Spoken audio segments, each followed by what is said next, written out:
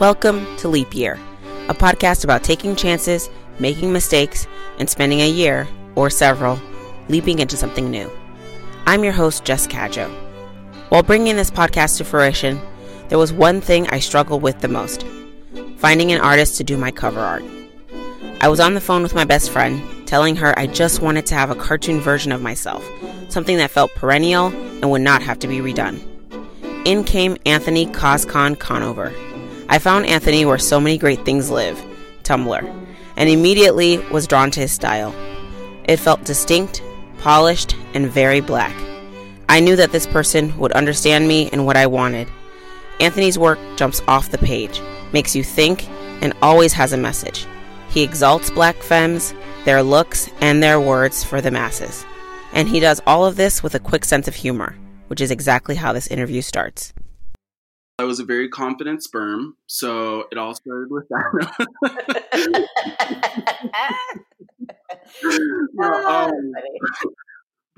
My childhood was split between growing up in the Bay. I grew up in San Leandro, and then Castro Valley, just up over the hill. Okay. And then in 8th grade, I moved to Sacramento, and so I did high school there. And then I went to UC Davis. I majored in art studio. Baby girl dropped out, junior year because I'm an artist and I just have to go with the flow. So I did that. And then I literally spent from 2009 until like a couple years ago, just like doing everything under the sun.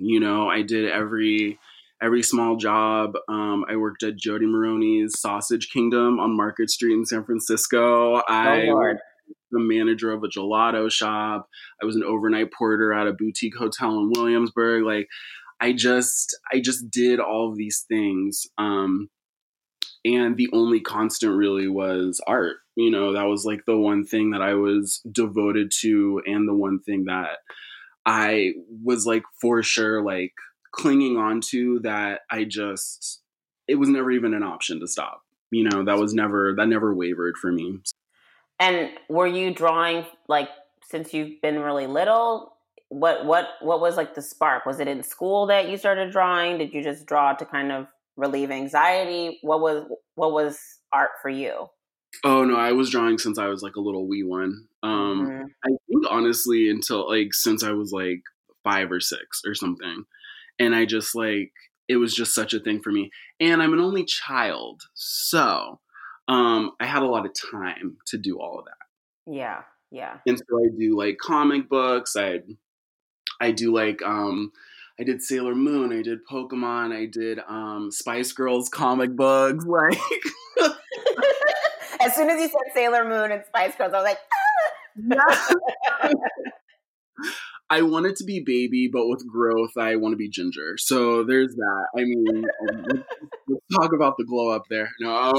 And so, but yeah, I mean, I've just always drawn, and the relationship with it obviously changes over time. I feel like it took me a while to get back to experiencing it like a kid would. Like, I feel like somewhere in the middle, like you get really caught up kind of in like it being adulted by other people. Like in high school, it was like, okay, well, it doesn't look like a real dog. And then you kind of spend all this time kind of being like, oh my God, like I need to be like a quote unquote fine artist. And then I feel like something that's super important as an artist is to lean into your style. You have to, like, I think I feel like this is true of so many things, like, especially like in the culinary world, right? Like, you learn how to do something to a T properly, you know how to do it, and then you do whatever the fuck you want. right. Like you make that work for you, and you take it apart and you rebuild it and you create this thing that is very much like to your taste. Yeah, you have to personalize it. You have to, or otherwise you're just making this random thing, but there has to be some soul in it. And so it took me it took me a minute to like come back to that. But yeah, I mean, I feel like at this point, I've never been more, I guess, comfortable or more like I've never had like a better relationship with my art and like my style and my voice, quote unquote. Yeah. So talk to us a bit about like the timeline. How long were you doing all these different jobs to deciding that this is what you're really going to focus on? How did that transition work? Was it over the course of a year? Was it over the course of several years? How did it come together? Ooh, many, many years, many, many years. It took me a minute. Like, I feel like I had like, I wouldn't want to call them false starts. They were just random things that happened that were really like, what? This is not real. And then it was like, and it wasn't not real, but it was ephemeral. And now it's done. Like, for a hot minute, I worked for Lauryn Hill. It happened out of nowhere. Literally, it was a Craigslist ad. Fun little crazy story. I was working at the hotel in Williamsburg. Lauryn Hill was staying in that hotel. I got my little bit in of like, you're so important to me and I love you. I listened to Lauryn Hill Unplugged 1,000 times. Like, it's so good. So I had that little bit, and literally like a month later, I answered this Craigslist ad, completely nondescript, almost to the point of being shady. And then I signed an NDA. And then this woman was like, you're going to be working, or I'm going to connect you with Miss Lauryn Hill. And then homegirl was just like directly emailing me, and then I'm just going back and forth with Lauryn Hill. Just wow. like, yeah, just so out of nowhere, I was losing my shit. Like, I was just like, I mean, how do I write an email? How do I draw? Like, I feel like I have to do like an online tutorial or something. Like, what am I doing? And then I did that for a year and a half. And it was just like, so it was sketching apparel for her. And so it was a lot of just like technical illustrations. And homegirl is like random. Like, she would send me random,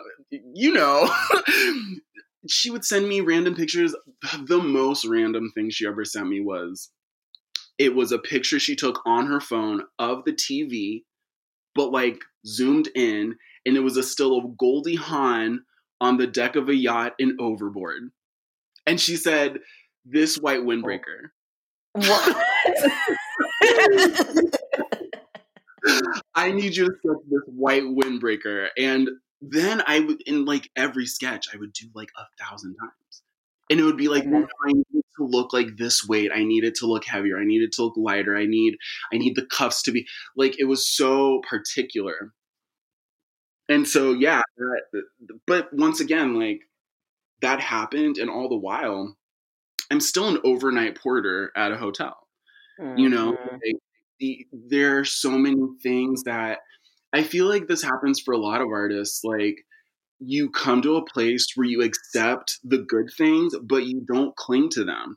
Or if you're in it for the long haul, you come to that place. And I don't know. I've gone through my head about like whether or not like I'm an old jaded queen at this point or something.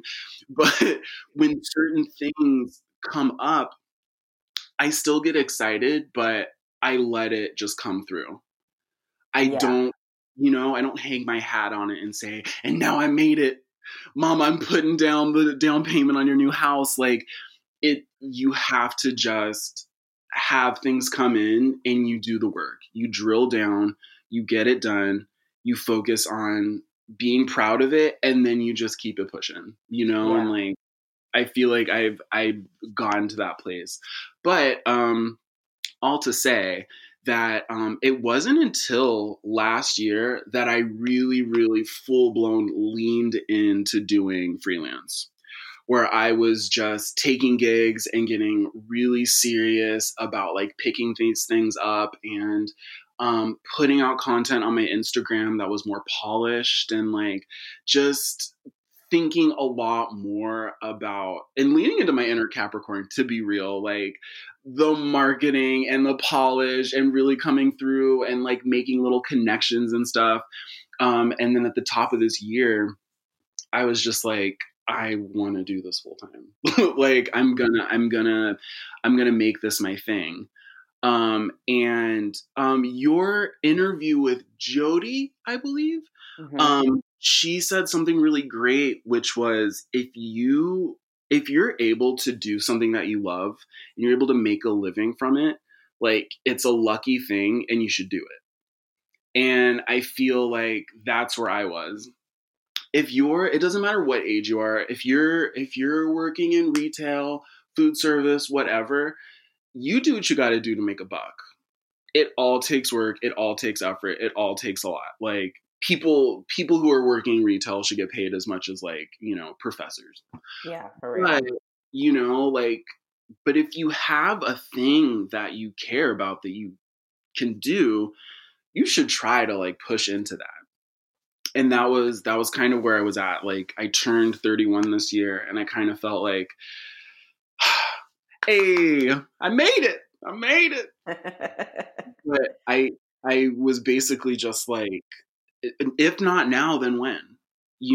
And I just kind of, like, I trusted that if I jumped, the net would appear, and it did. It really did. Like, I started getting gigs, and if anybody's listening to this that's, like, in the mix and, like, wanting to do that, make sure you have gigs happening. Like, I waited until I had, like, a steady flow. And then I just trusted that things would come in, and it really started up doing that. Right. Which is one thing would lead to another. It's true. Yeah. And you just have to be willing to say yes. Just say yes. So I'm thinking, what's a time between you getting Lauryn Hill and you starting to go, like, full throttle last year? And then again, even more so this year. So Lauryn Hill was like 2015.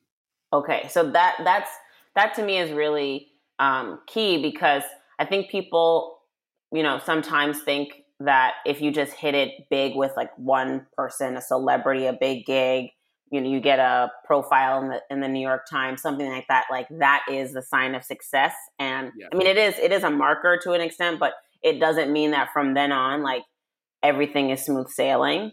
It just, things just come in. There's still quite the grind that happened for you, that happens for lots of people.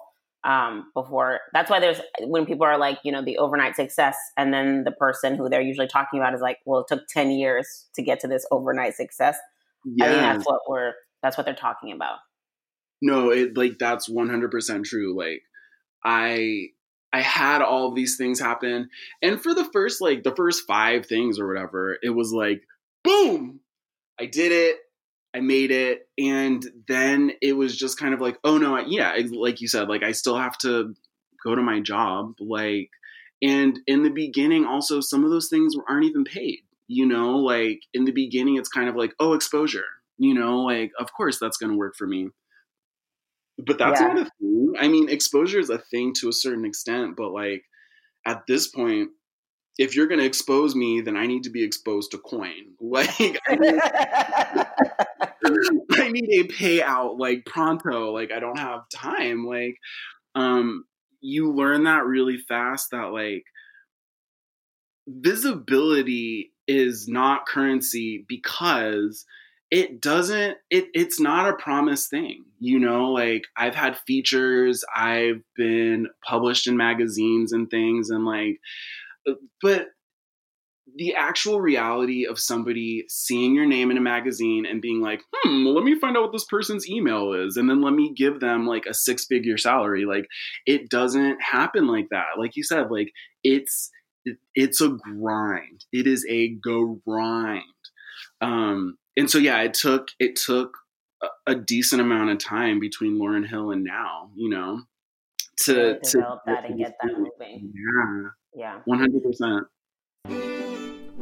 Like what you're hearing? Go over to Apple Podcasts or wherever you're listening from and give us 5 stars.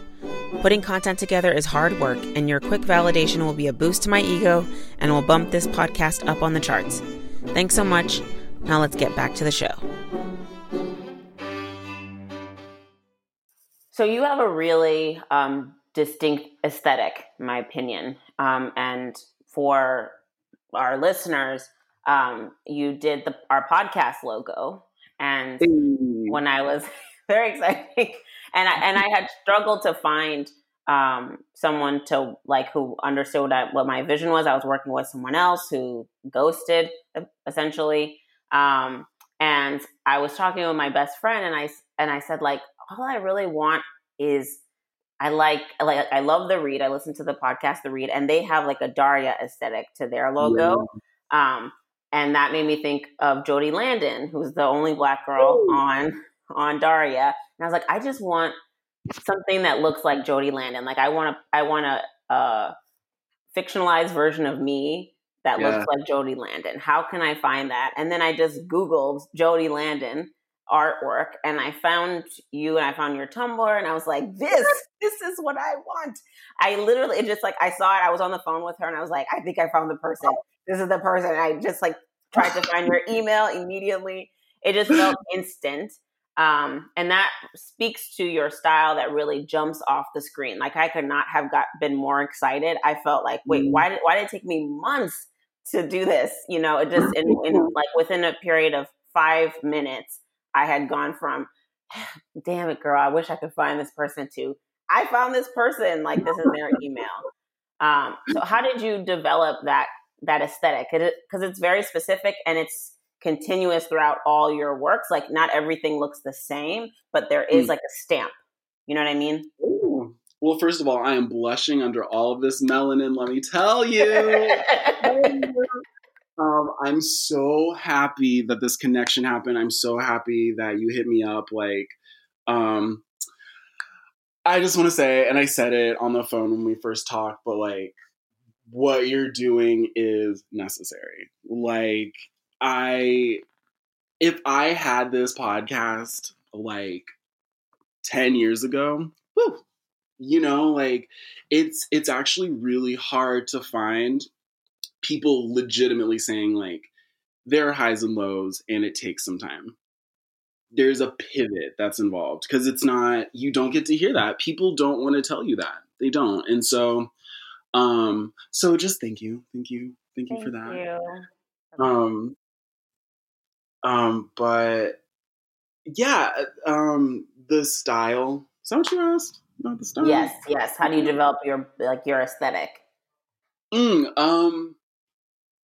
I think it was just a poo-poo platter of things. When I was younger, it was a mix of loving comic books, and we grew up at such a great time because it was the combination of American animation was really hitting this plateau, and then anime was coming at us full speed, and it was so fresh, and it was so exciting, and it just, I feel and maybe it's just because we were young at the time, and so it feels like the cornerstone, but it really felt like that was such a gold rush of visual communication in terms of anime or animation, illustration. We had Disney movies, we had all of this stuff, and I feel my style was just it just came in through all of that stuff. It went through a sifter, and it landed where I'm at now. Yeah, I feel we grew up on a steady diet of Sailor Moon and Dragon Ball Z. At least that's what was in my house. 100%. Constantly. So I think what really pulls me to your work, pulls me to your page, makes me want to come back, is that I don't feel like it's just, something nice to look at. I always feel like you're trying to tell a story. And that, especially in these, fresh horrors that we live in, that art and activism is kind of coming together in a way that it may have not, in previous years. Every time I go to an action, I'm seeing people with different types of Black Lives Matter t-shirts on, that are not just with the print, not just with the words, but with some type of artwork. You've done some shirts like that. That's what I wore to the action I went to yesterday, your Black Trans Lives designer shirt. And so why is that important to you? What's the story you're trying to tell when you're putting that out?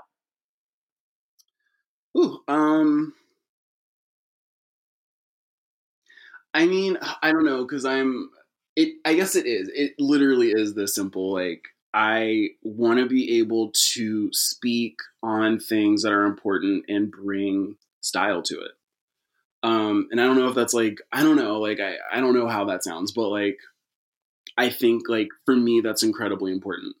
I want to make work that feels really contemporary, feels like pop, but is also like talking about these things that we need to be talking about. And I mean, this year, this like flaming pile of garbage of a year, like really, I think it really pushed me to want to spell it out. And up until then, it was basically just wanting to focus on femmes with power, femmes that were unmoved, femmes that were unbothered, that were just like self-possessed. And that was the whole thing for me. And just kind of giving all of these women like all these layers and energies.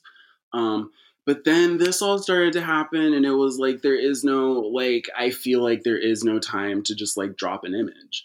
There has to be something behind it, and it can't just be, I'm showing you this femme, and then I'm hoping that you're seeing, 30 years of inspiration and like all these different women and all these different, like, you're seeing all these different people. Like, you have to spell it out. And so literally, like, I started spelling it out, like I started like really leaning in and like writing pieces, really speaking on what the piece was, like not leaving any wiggle room, and basically it's basically like a spoonful of sugar, right? Mm-hmm. Like, I want people to stop and see the thing, but then I want them to like stay and like see that this is actually like, I'm trying to rope you into like having this conversation, in another way, because I feel like that's what I think that's what a lot of artists are doing. I think that's what a lot of Black folks are doing. Like, we're literally just on the side of the freeway trying to flag people down. We're just trying to flag people down. And so I'm just doing that in the only way that I know how. Which feels really natural. It's not going to be forced because you're a Black person. So there's no way for it to be forced. I think what I appreciate about it is I come to your page almost for a sense of reprieve. Like, even though you're speaking on serious things that are happening to us, and to our people constantly every single day, and how traumatic it is to see images of people who look just like you getting murdered day after day. I think that I almost am like, damn it, someone is saying it, right? Like, you're bringing me to your page and to look at this beautiful piece that you've put together, but it is constantly making me think, but not in a way that makes my brain want to explode, which is how most of the news makes me feel. You know what I mean? It's just very clear. Like, it's like, look, we don't have a lot of time for like shenanigans. If you don't know what time it is, read this post, look at it, figure like you need to find some resources to educate yourself. But it feels almost like a better way than it feels like a good way to respond to like, what should I do when folks who are not Black are asking, what should I do? How can I be a good ally? Blah, blah, blah. Like, I'm not trying to say that in a dismissive way. I'm just saying that for me as a Black woman, sometimes I'm tired. Like, I'm tired of hearing the questions. I'm tired of being the resource. And I'm kind of like, read a book or follow like lots of people on Instagram who are talking about this all the time, so that we're not talking about it. You know what I mean? Yeah. It's just a lot. Yeah. We're existing at a point where like there's no reason that people cannot type in some words into Google. But I mean, I guess that's the problem we're in, right? Like, it's not even about like an accessibility of information. It's people just not giving a shit. They don't, this has been something that I've been faced with forever.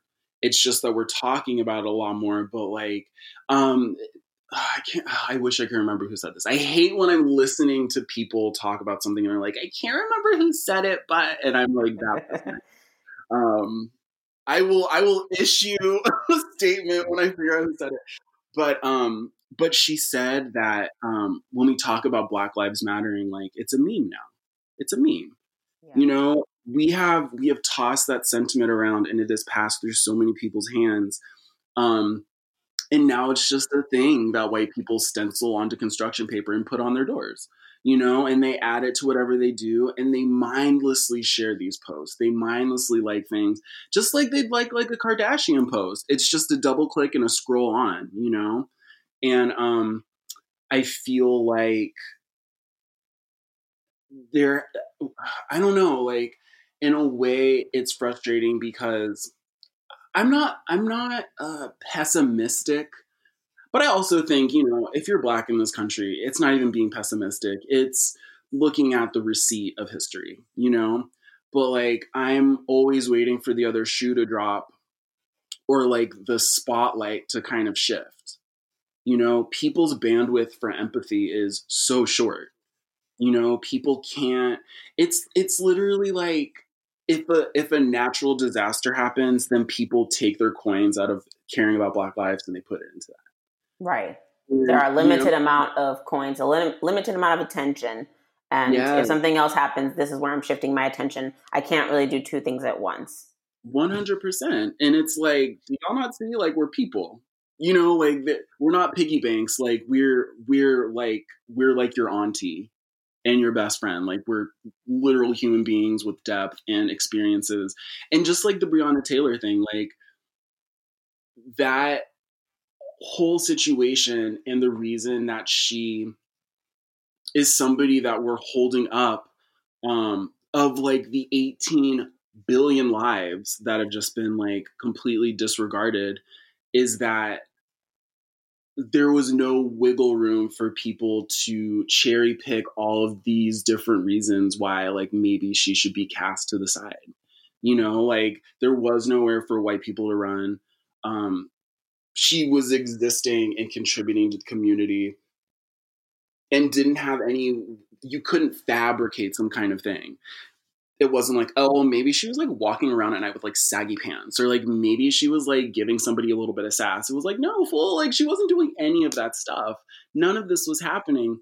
And so I feel like what we're all trying to do is desperately work to have people see, like, she was a human being. She was a human being. She had family, she had friends, she had a daily routine, she listened to her music in the morning, she had a commute, she like was a human. She did the same things we all do, which kind of circles back in a way to why it's important to me to create work that does feel contemporary, because I feel like that's another way to get to people and see, like, these things are not happening in the abstract. This is like occurring in real time. This is happening in the world that we're holding, you know. This isn't some kind of like floating, you know, bunch of text. It's like, this is now. This is right now. This is happening in this exact period of time. And it is reflective of all the same things that you're inhabiting. The things you're seeing on Instagram, the things you're aspiring to, that is connected to the same life that these human beings are connected to. And like, you can't turn away and stop applying that rule of reality, you know, between the people and the things you encounter in your everyday life. Yeah. This is not something that's still in the history books. It's something that's happening right now, every day. It's a constant. 100%. Yeah. I think that, I mean, the Breonna Taylor stuff has really just, it's been a lot, I have to say. And yesterday I went to these two actions, one in the morning, one in the evening, and I put on your shirt as like power, like an armor for myself for that day. That was like gonna help get me through, because I just felt so depressed. And in the evening, I went to this what ended up, I didn't know it was going to be that. I thought it was just going to be like an action or them of people, talking about what had happened with, select speakers. And it was instead like an art installation or exhibit that had the portraits of all of the Black and brown people who have been killed by police or while in police custody in the Bay over the last 5 years. And there were over 500 and maybe 20 people that fit there. They said they didn't even, if they had done the state, it would have been even more. And it was very striking. It was very striking because it's in this rotunda in downtown Oakland, and there are like 3 layers of very tall steps. And so all of those areas were just covered in faces. And they had people's names and ages. And I thought to myself, like, we've gotten to a point where we can fill an entire rotunda of faces. And they had the families of those who have been killed speaking. So their parents or their, relatives speaking. And I just felt like we have to do better. Like we feel comfortable demonizing people or kind of giving excuses for why this would have happened. Saying, well, they were wearing this or they were acting this way. Yeah. And then in cases like Breonna Taylor or Chris Cooper, the birder in New York, it's, there's really like nothing that anybody can come up with. They're upstanding members of society, and these things are still happening to them. And if anything, it highlights the fact that it doesn't matter what standing you have in society, that this shouldn't be happening to you, period. Right? It's like how hard it is if people can't see people's humanity when they have died and they try to smear them and they have been quote unquote upstanding individuals, they are not going to see the humanity of anyone else that they can try to say, well, you had a record or you were wearing these clothes, when that's just completely insane. Like how does wearing baggy pants translate to being killed? I don't understand. Exactly. It's just, it's a lot. Well, shifting gears a bit, when you think of, how you've worked to kind of promote your work to have other people see, it seems that you've gone from Tumblr being the first place to Instagram more so now. Did that just evolve naturally because, lots of people were on Tumblr and not when Instagram started, people moved over to that? Or do you still use that Tumblr as a space to kind of start things off? You know what I mean? And then have the Instagram be more for the business, and more polished? I don't understand how any of this stuff, like, I just don't. I literally don't. I feel like grandma again with my bonnet on, just like squinting at the screen. I don't get it.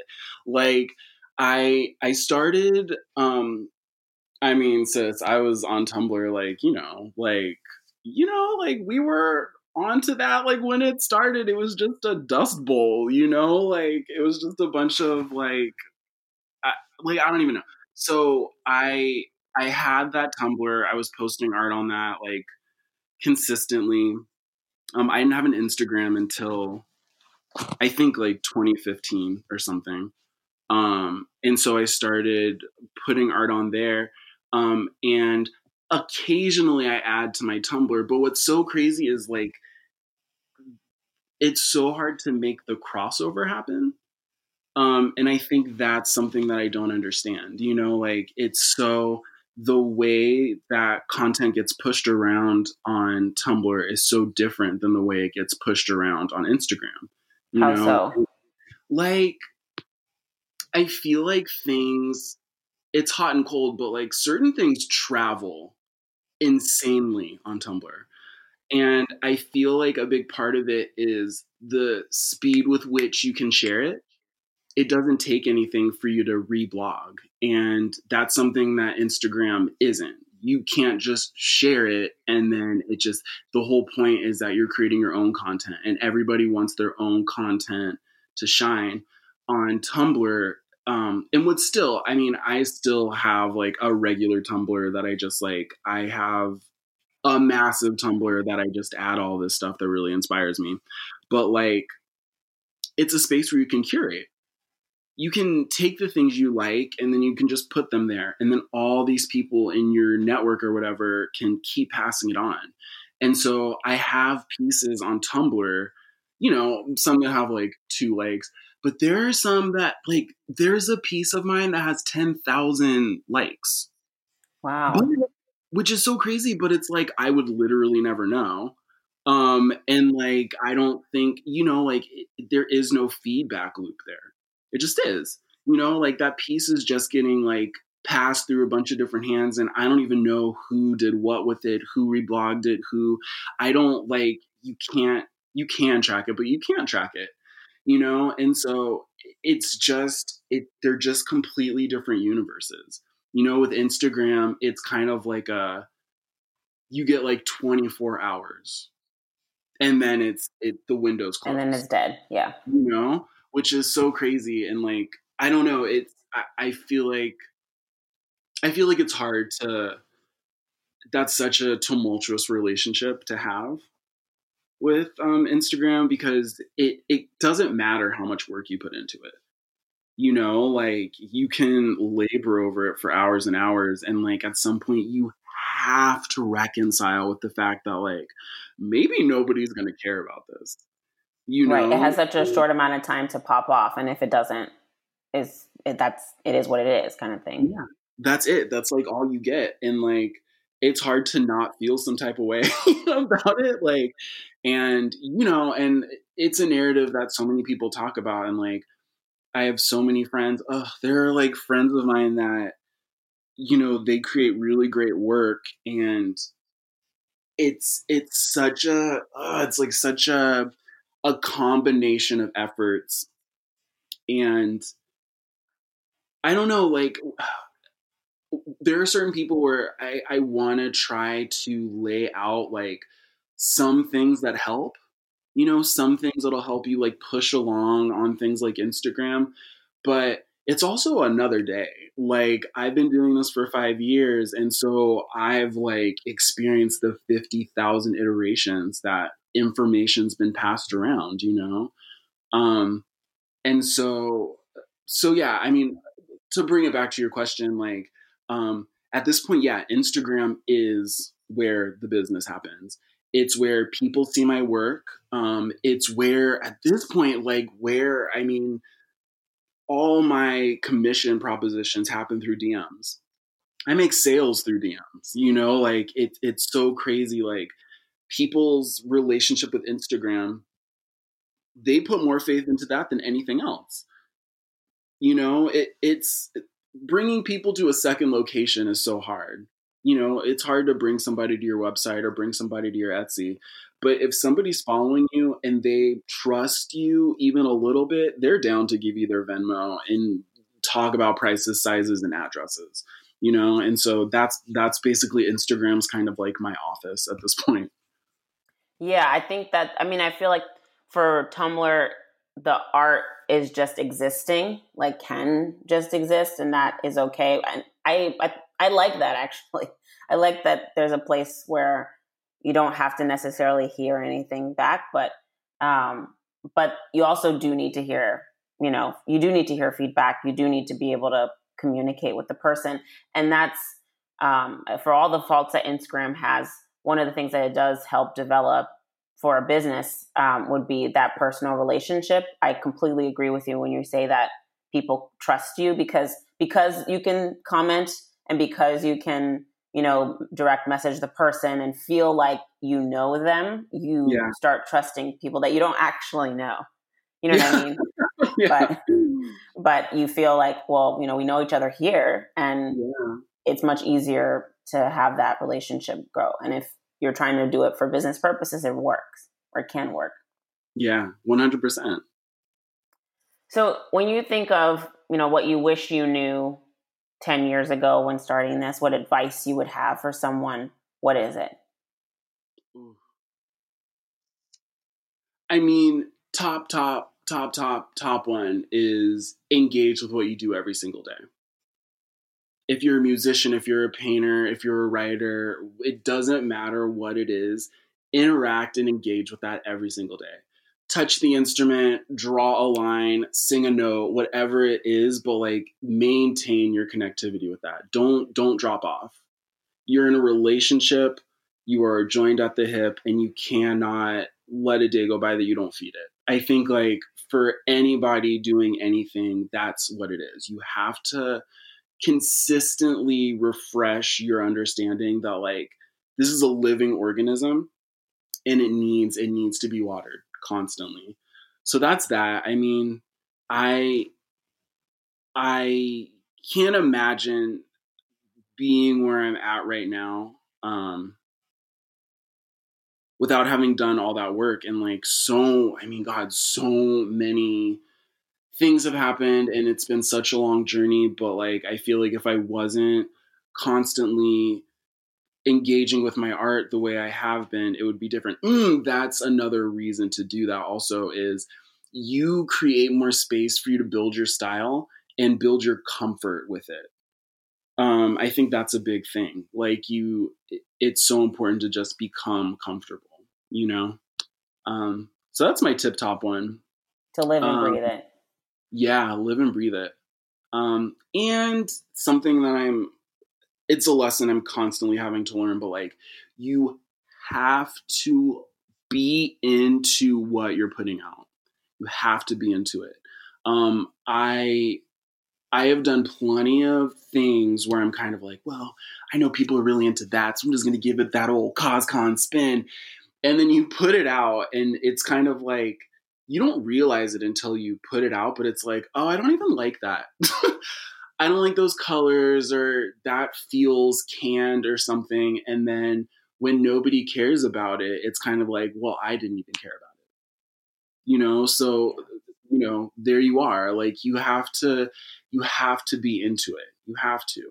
And maybe even consider treating it like, if you did this piece and you put it out and it did well, and then everybody for the rest of your life came to you to do that piece, would you still want to wake up in the morning and be an artist? You know, so I feel like that's a big thing too. Like just maintain being into what you're into. That's like so big. That reminds me a lot of like the 90s, for like when a pop star would come out and their first or second album would be this like cookie cutter studio type of album. Yes. I mean, I think back to like a lot of the Christina Aguilera interviews where she says, yes, okay. We're on the same wavelength of her saying like those albums were just to fulfill her contract, but the kind of music she really wanted to make, they wouldn't let her make. Yeah. And what they wanted her is to like over sexualize herself, engage in like petty feuds with people that she didn't actually have feuds with, you know. That it was all about creating this image of a star rather than who she as Christina was. And yeah. I feel like we're moving away from that, because it also reminds me, I recently read the this LA Times piece on Kim Cattrall, where she just talks about like constantly being asked about this one role, which she feels very lucky about, or lucky to have had, but also she's done so many other things. And I'm hoping that we are moving away from like pigeonholing people, that they have to fit this one way. And because this is what was successful and this is what made them money, right? That this is what we're going to, like, this is the only version of them we're going to invest in, even if it's not authentic to them.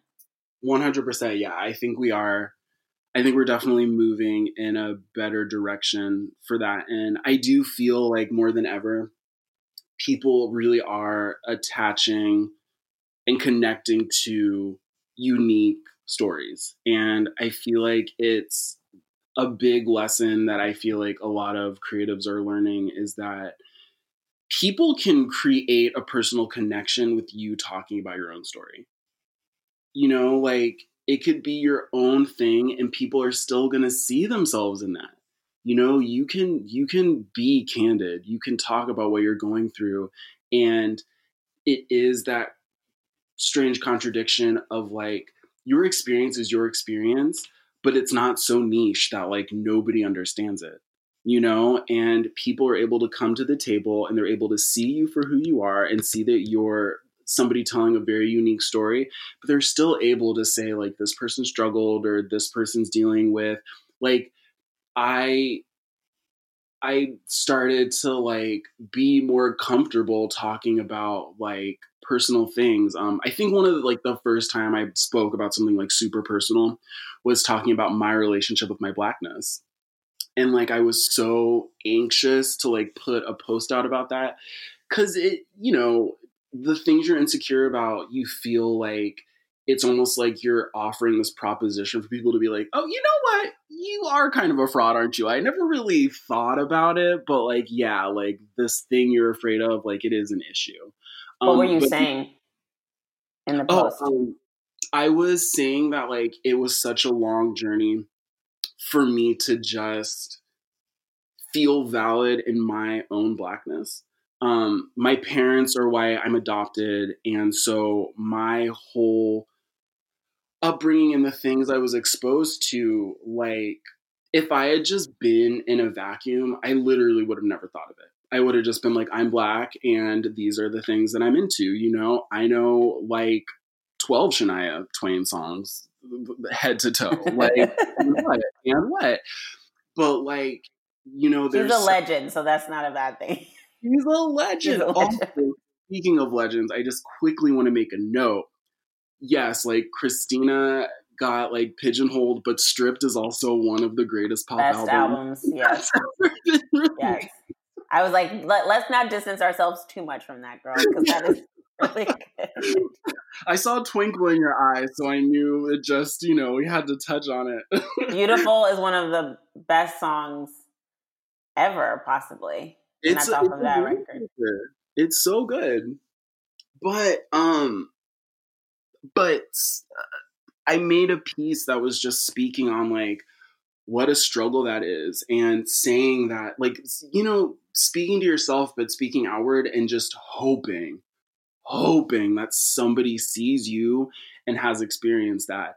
And like, I shared that post and I literally like, I turned my phone off and I couldn't touch it. 'Cause I was just like, I'm gonna delete it. Like if I keep seeing it, and I'm just afraid that everybody's just gonna think, I don't know, like I'm pathetic or something, or like suddenly decide that all of my fears are completely valid, and it took me like such a long time to even get to a point where I could talk about it, like this fear of not being Black enough, this fear of not sounding Black, not acting Black, not dressing Black, not listening to Black music, not like all of these things that people just label.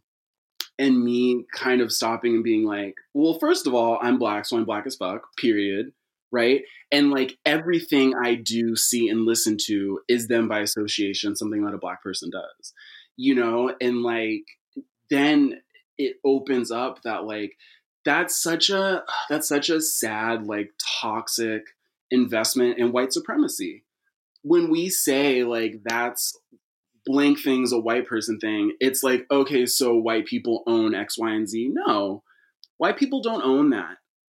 Like, and oftentimes it's a byproduct of what we do anyways. Like, so having that experience and like being comfortable enough to like put the art out that I do and then be able to say that's the experience I have. I feel like that was such an eye-opening experience because I wasn't turned away. And I feel like a lot of people, like, I was so surprised by how many people were just like, yeah, like that's such a thing. And all these people were telling their own personal stories in the comments. And like, we were all connecting on this thing that like, I don't really get to hear talked about that much. I don't really get the opportunity to have somebody talk about that outright. And then me being able to be like, oh my God, I'm not alone, And yeah. So, yeah. Absolutely. I feel like I connect with that 100%, because I've had similar experiences. I remember when we first moved here, we moved back to the States permanently, and I was going to this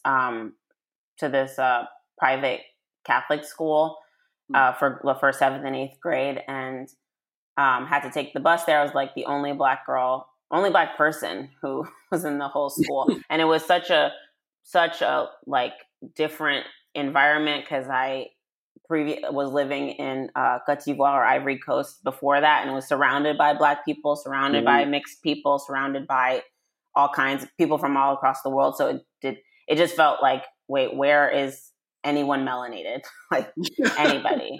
And even as a 7th grader, I just was like, this is not where are we living? And this was in Milwaukee. But I was the only person also taking the bus. So I was taking the bus home, and I would take 2 buses. So I would get off at the first one to catch the second one.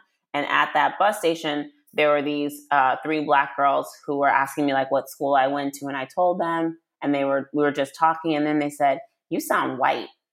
And I remember thinking like, what does that mean? Yes. I was like, wait, what? And I felt very defensive about that. And I would think like, wait, but like my mom is American, Black American, and my dad is African. So I might be blacker than you, like that was like, that would be my retort in my head. I never actually voiced that. And that, like, now that I'm older, that is, I wouldn't even say that anyways. You know what I mean? Because there's a lot of complicated things around that. But, and that's just not true. But my point is that's like, we are fed these messages when we're really young, that there's a specific way to be. And that is a product of white supremacy. That is a product of the way that white people have framed what a Black person is and what their interests should be and how they should behave and what they should listen to. And if we internalize that, then we kind of spew it back to other people. And girls as young as however you're like 12 are saying that to other Black girls at a bus stop. You know what I mean? Like that is so ingrained that little children are saying that to each other. And so the cycle continues. 12-year-olds are ruthless. They really are, honestly. I would not want to be 12 again. No. The kinds of things people are saying, I'm like, damn, that is like cutting right to the white meat. No, truly savage. Like, on bad days, I think to myself, you're not in middle school. You're not in high school. Thank God that's not happening. You're not getting like Freaky Friday and suddenly you're just waking up and having to like do that all over again. Which would be the true horror. I want to wrap up a bit and just think about where do you see yourself in the next 5 years? What do you want how do you want to grow? How do you want to grow the business? How do you want to grow yourself? And the kind of messages that you're putting out. First and foremost, I want to just keep making things that satisfy me and make me feel good. I want to just like live the rest of my life making art that makes me feel good, that also makes other people feel good. And I want to just, no matter where the road twists and turns, like that does not change. So there's that. And yeah, I mean, I don't know. I want to be successful. I want to, I want some commas in my bank account, but like, I want to just be happy, healthy, and doing the art that I want to do. And specifically what I want to do. Like when we worked together, it was so satisfying and like such a benchmark for me when people come and they say, this thing that you did, and like wanting to work with me and like in my style and not like, can you draw this dog? Like this person drew this dog, or like, can you do this realistic? Like, I want the rest of my life to be specifically people coming to me to do like what I do. And so that's like a huge goal of mine, is just to kind of continue on this path and just kind of like keep operating like the sky's the limit.